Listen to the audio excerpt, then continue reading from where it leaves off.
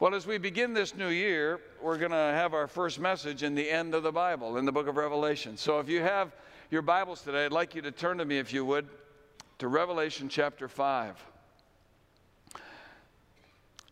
Things for the early Christians were pretty tough. They were living in a world where they were not wanted. They weren't even understood.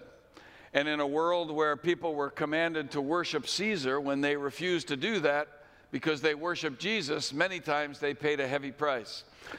The Apostle John was one of the leaders, obviously, in the early church, and the emperor had been fed up with him, and so he exiled him in a small island in the Mediterranean called Patmos. Patmos was a place that criminals were sent, and others were sent to die. There were no resources out there, no food crops. You were sent out there to die. You were exiled and cut off. John was sent out there to die, but the emperor could not know that on that island, John would see again the author of life. And on a Sunday morning, John is in prayer worshiping God. I don't know what you'd be doing if you were exiled to die on a remote island, but John was worshiping God on a Sunday morning when Jesus showed up. The resurrected Christ appeared with him on the island. John said he was so terrified he could hardly breathe, and Jesus put his hand on him and said, "Don't be afraid." What an amazing moment. And he said in Revelation 1, verse 19, "I want you to write some things down for me, John. I've got a revelation to give to the churches." And he said, "I want you to write down the things that are, the things that were, the things that are, and the things that are going to be." And he gave us this great book. Part of what Jesus showed John that day was a glimpse into the throne room of heaven. And when you get to Revelation chapter 4, it says this in verse 1. "After this I looked, and there before me was a door standing open in heaven. And the voice I had first heard speaking to me like a trumpet said, 'Come up here, and I will show you what must take place after this.' At once I was in the Spirit, and there before me was a throne in heaven with someone sitting on it." When you get to chapter 5, it says this in verse 1. "Then I saw in the right hand of him who sat on the throne a scroll with writing on both sides and sealed with 7 seals. And I saw a mighty angel proclaiming in a loud voice, 'Who is worthy to break the seals and open the scroll?'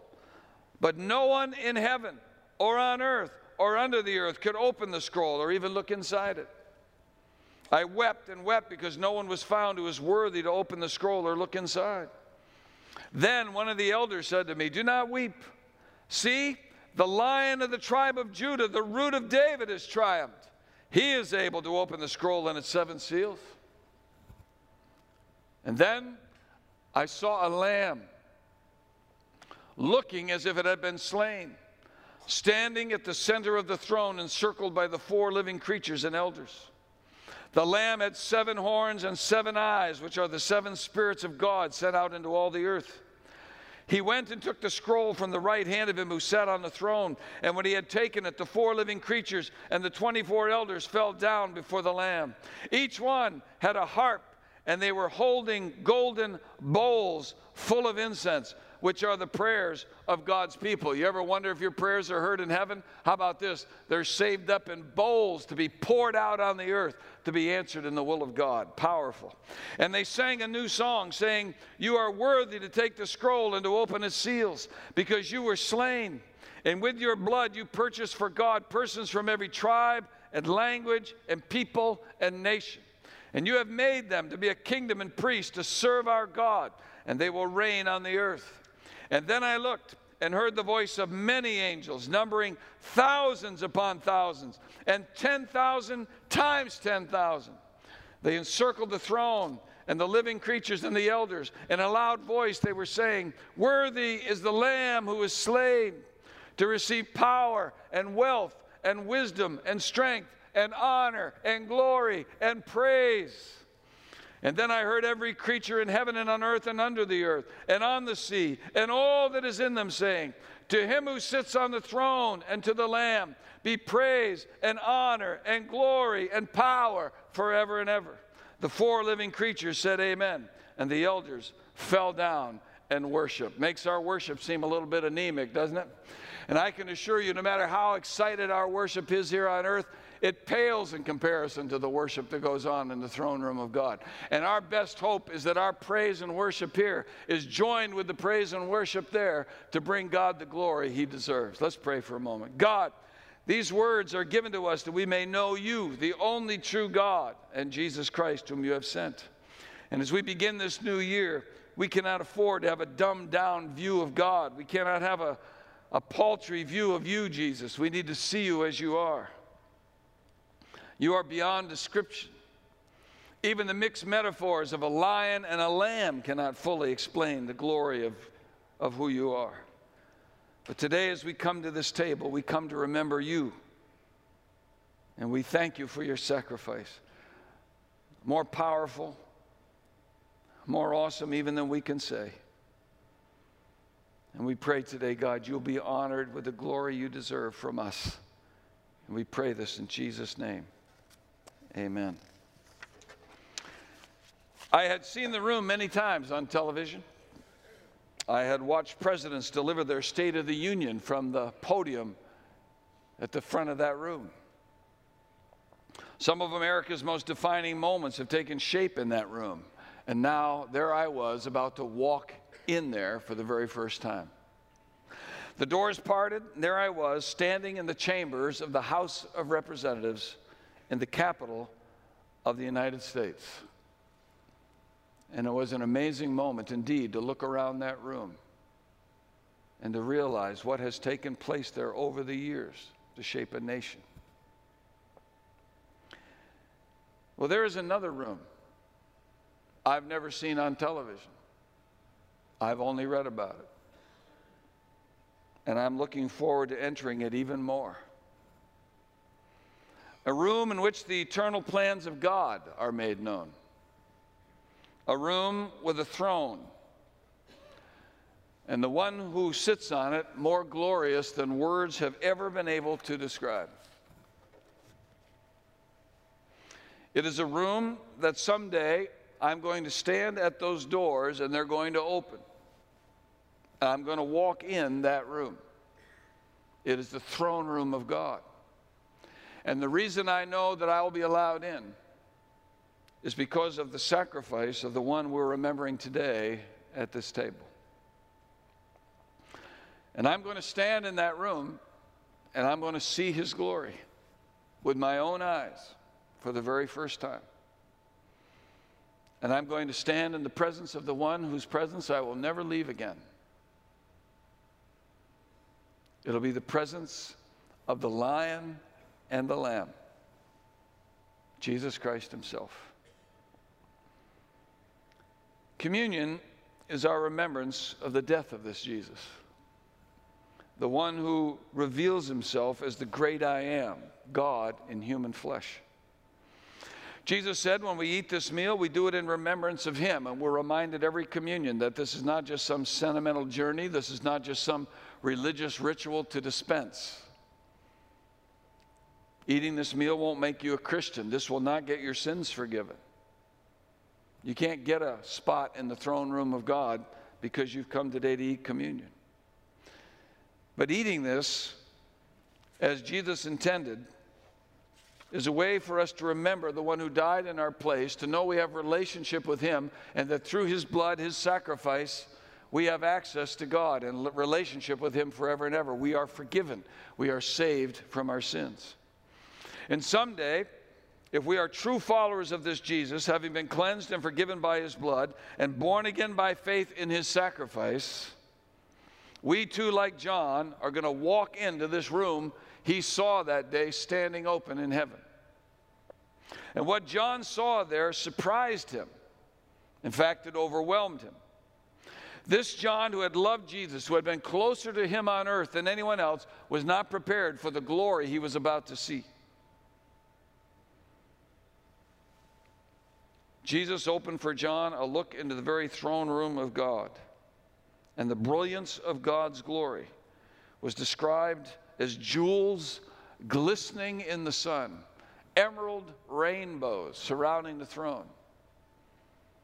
all reflecting with light coming from every direction on a sea of gold that was of the purest glass. And in God's right hand was a scroll written on both sides and sealed with 7 seals. It was the plan of God for the completion and establishment of his kingdom reign. We know what was on that scroll because of the book of Revelation. But there was a problem. It says in Revelation 5, verse 1, I saw in the right hand of him who sat on the throne a scroll with writing on both sides and sealed with 7 seals. And I saw a mighty angel proclaiming in a loud voice, who is worthy to break the seals and open the scroll? But no one in heaven or on earth or under the earth could open the scroll or even look inside it. And I wept and wept because no one was found who was worthy to open the scroll or look inside. The plans and purposes of God, John realized, are not going to come to pass. The scroll is sealed. The final promises will not be implemented. No one is worthy to open it. And he began to cry. He wept. Everything he'd worked for, everything he'd sacrificed for was going to come to nothing. Because no one in heaven or on earth or under the earth was found worthy to open the scroll and usher in the final kingdom of God. No one except one. And in the midst of his tears, one of the elders who worshiped at the throne came to John with the good news in verse 5. One of the elders said to me, do not weep. See, the Lion of the tribe of Judah, the Root of David, has triumphed. He is able to open the scroll and its 7 seals. The Lion of the tribe of Judah, the King, the Messiah, the Root of David himself, the one through whom all the kings would come, culminating in the Messiah, the Christ, the anointed one of God. He has triumphed, the elder said, and he can open it. He can open the scroll and bring it all to completion. And when John turned around to see this great deliverer, he saw in the center of the throne a lamb, looking as if it had been slain.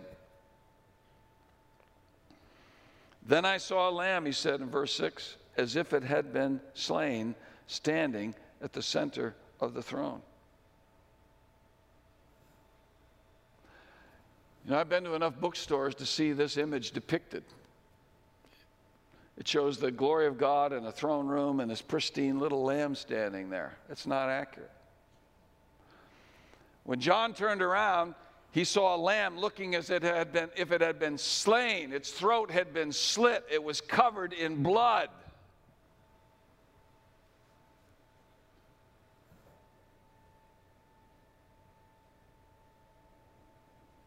This was the lion who was the lamb. This was the king who had become the sacrifice.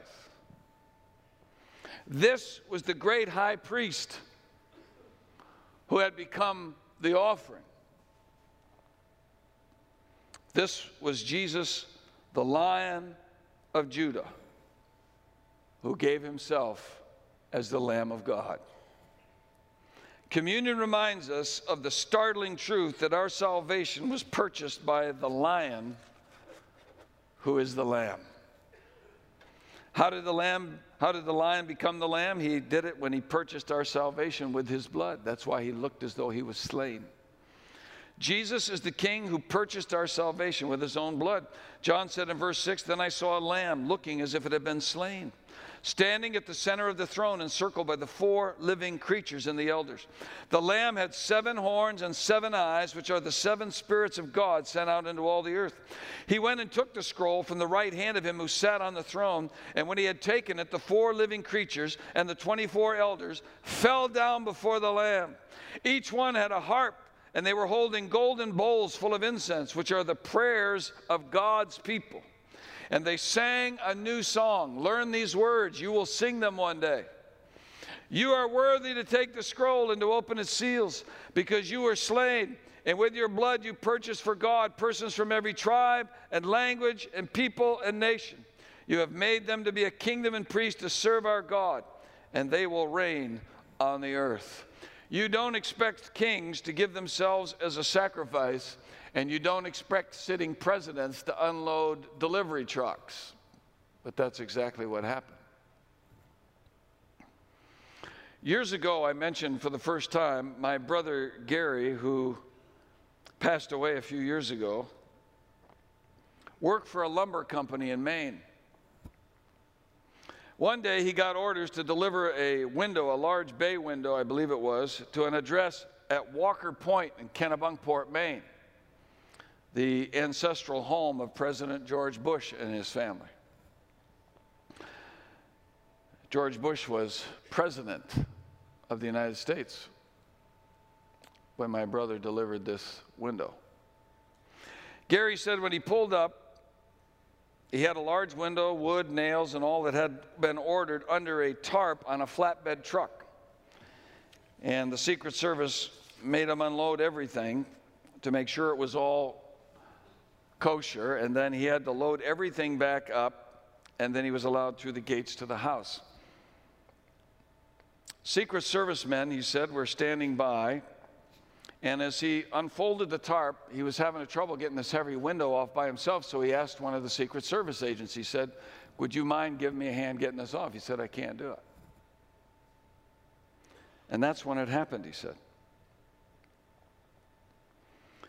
He said, President Bush, dressed in jeans with a work belt on, came around the corner and saw what was happening.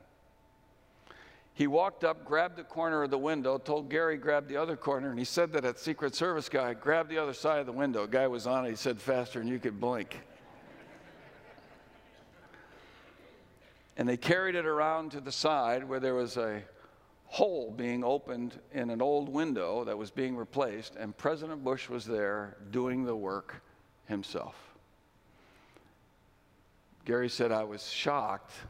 A sitting president comes around the corner. Not only is he installing his own window, he helped me unload the truck."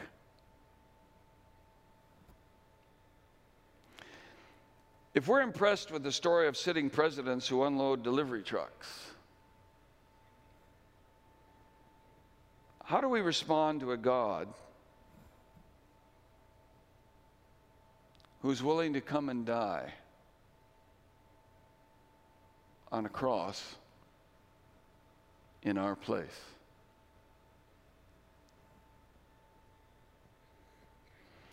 John said this Jesus, this King, this Lion of Judah is the Lamb who was slain. Verse 6, then I saw a lamb looking as if it had been slain, standing in the center of the throne, encircled by the four living creatures, the elders. The lamb had 7 horns and 7 eyes, which are the 7 spirits of God sent out into all the earth. See, there was no question who was on the throne. Everyone in heaven knew who it was, and so did John. He was the Lion of the tribe of Judah, the lion or the head of the tribe to which all the rightful kings would come. And there was no question that this lamb was God. He had 7 horns, a description in the scriptures of all power. He was almighty. He had 7 eyes, a description in the scriptures of being all-knowing. He is omniscient. He had 7 spirits. He is all and ever present. He is omnipresent. He's the almighty, all-knowing, omnipotent God.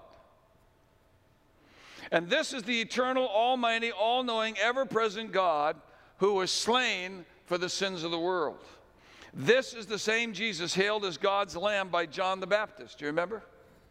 When John saw Jesus for the first time coming through the crowd that day to be baptized along the Jordan River. In John 1, verse 29, John wrote, this same John who was on Patmos wrote the story. The next day, John the Baptist, saw Jesus coming toward him and said, look, the Lamb of God who takes away the sin of the world.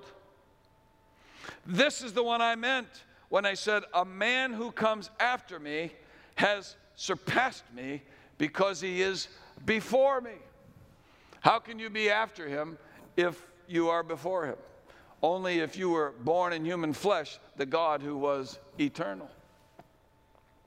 I myself did not know him, but the reason I came baptizing with water was that he might be revealed to Israel. Then John gave this testimony. I saw the Spirit come down from heaven as a dove and remain on him. And I myself did not know him, but the one who sent me to baptize with water told me, the man on whom you see the Spirit come down and remain is the one who will baptize with the Holy Spirit.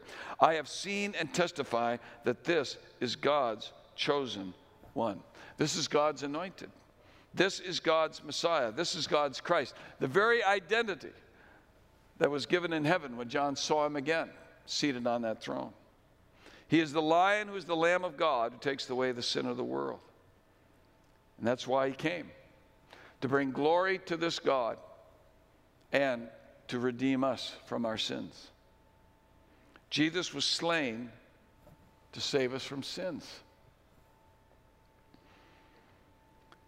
All throughout Christmas, all throughout the Great I Am series that we looked at, we heard these verses over and over again because they must be believed and understood in order for us to be saved.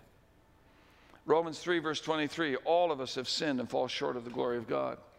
Romans 6:23, and the wages of sin is death, but the gift of God is eternal life in Christ Jesus our Lord.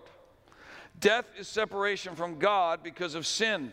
Life is coming back together in relationship with God because we are born again, we are saved, our sin is forgiven because we trust in Jesus' sacrifice on the cross. That's why Paul said in Romans 5, verse 6, you see, at just the right time, when we were still powerless, Christ died for the ungodly. That's me. That's you.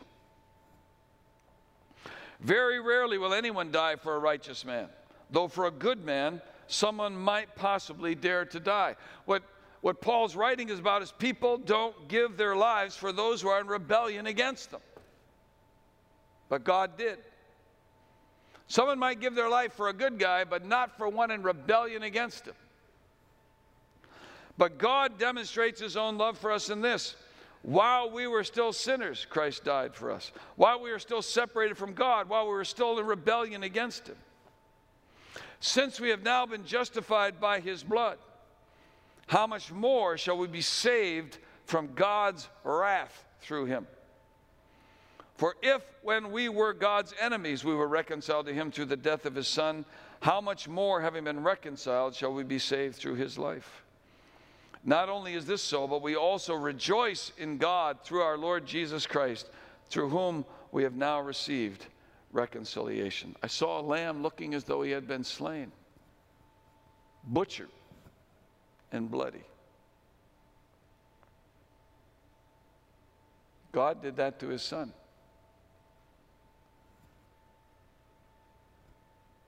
He did it for us so that we could come to God. And you see, one day people are going to gather in the throne room of God from every nation, tribe, language, and tongue to praise and honor and bask in the glorious presence of the Lamb upon his throne, because they have believed and been washed in the blood of the Lion who is the Lamb. That's why John wrote in verse 9, and they sang a new song, saying, you are worthy to take the scroll and to open its seals, because you were slain. And with your blood you purchased for God persons from every tribe and language and people and nation. You have made them to be a kingdom and priests to serve our God, and they will reign on the earth. Then I looked and heard the voice of many angels, numbering thousands upon thousands, and 10,000 times 10,000.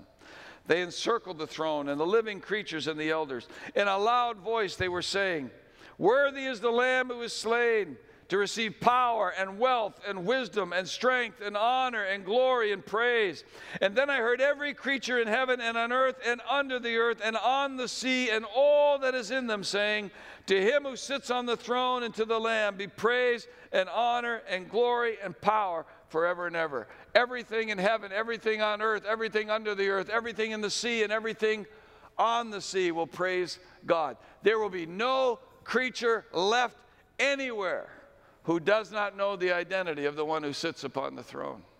And you and I have the joy and privilege of praising him now because we know who he is. No wonder the elder in front of the throne told John, "Don't weep. Don't weep. See, the Lion of the tribe of Judah, the Root of David, has triumphed." The cross was not this king's greatest defeat. It was his greatest triumph. The question is, are you sharing in that victory? If you are, if you have received into your life the one who is the Lion and the Lamb, and you're living in relationship with him, then you share in that victory. Luke wrote in Acts 4, "Salvation is found in no one else, for there is no other name under heaven given to men by which we must be saved." Paul told the Romans in Romans 10, "If you confess with your mouth Jesus is Lord and believe in your heart that God raised him from the dead, you will be saved. For it is with your heart that you believe and are justified, declared righteous. And it is with your mouth that you confess and are saved. As the scripture says, anyone who trusts in him will never be put to shame. For there is no difference between Jew and Gentile. The same Lord is Lord of all, and richly blesses all who call on him. For everyone who calls on the name of the Lord will be saved." As we begin this new year, the burning question of eternity is, have you called upon the name of the Lord, the Lion who is the Lamb, seated on his throne, the King of heaven, who sacrificed himself for you? Have you called upon him to save you from your sins? And are you now living to bring him honor, glory, praise, and worship that he deserves?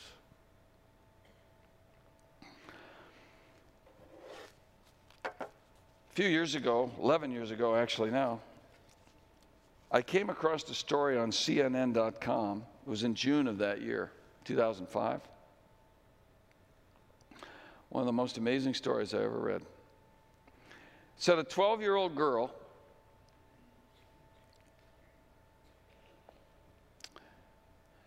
an Ethiopian girl had her world in a moment turn into a nightmare. 7 violent men abducted the preteen, intending to force her into marriage. The men held the girl for 7 days, beating her repeatedly.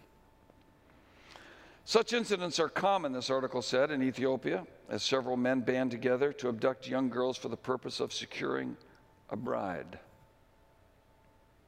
In this particular instance, there was not a human being within earshot to hear the girl's cries, but her cries were heard. The unlikely heroes were 3 majestic Ethiopian lions. Famous for their large black manes, these lions are the national symbol of the country. In response to the girl's cries for help, 3 large lions leapt from the brush and chased her captors away. Perhaps the child thought she had traded one danger for another, but remarkably, her heroes formed a protective perimeter around her. A half day later, when the police arrived, the guardian lion simply stood up and walked away. Sergeant Wandimu Wadajo said, "They stood guard until we found her, and then they just left her like a gift and went back into the forest." Among the explanations for the lion's unusual behavior, one wildlife expert suggested that the girl's whimpering could have sounded like a lion cub. For whatever the reason, the predator served as a protector. The carnivore became a sentinel.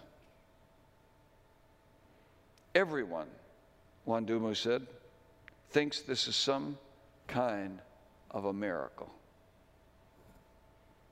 Well, indeed it was.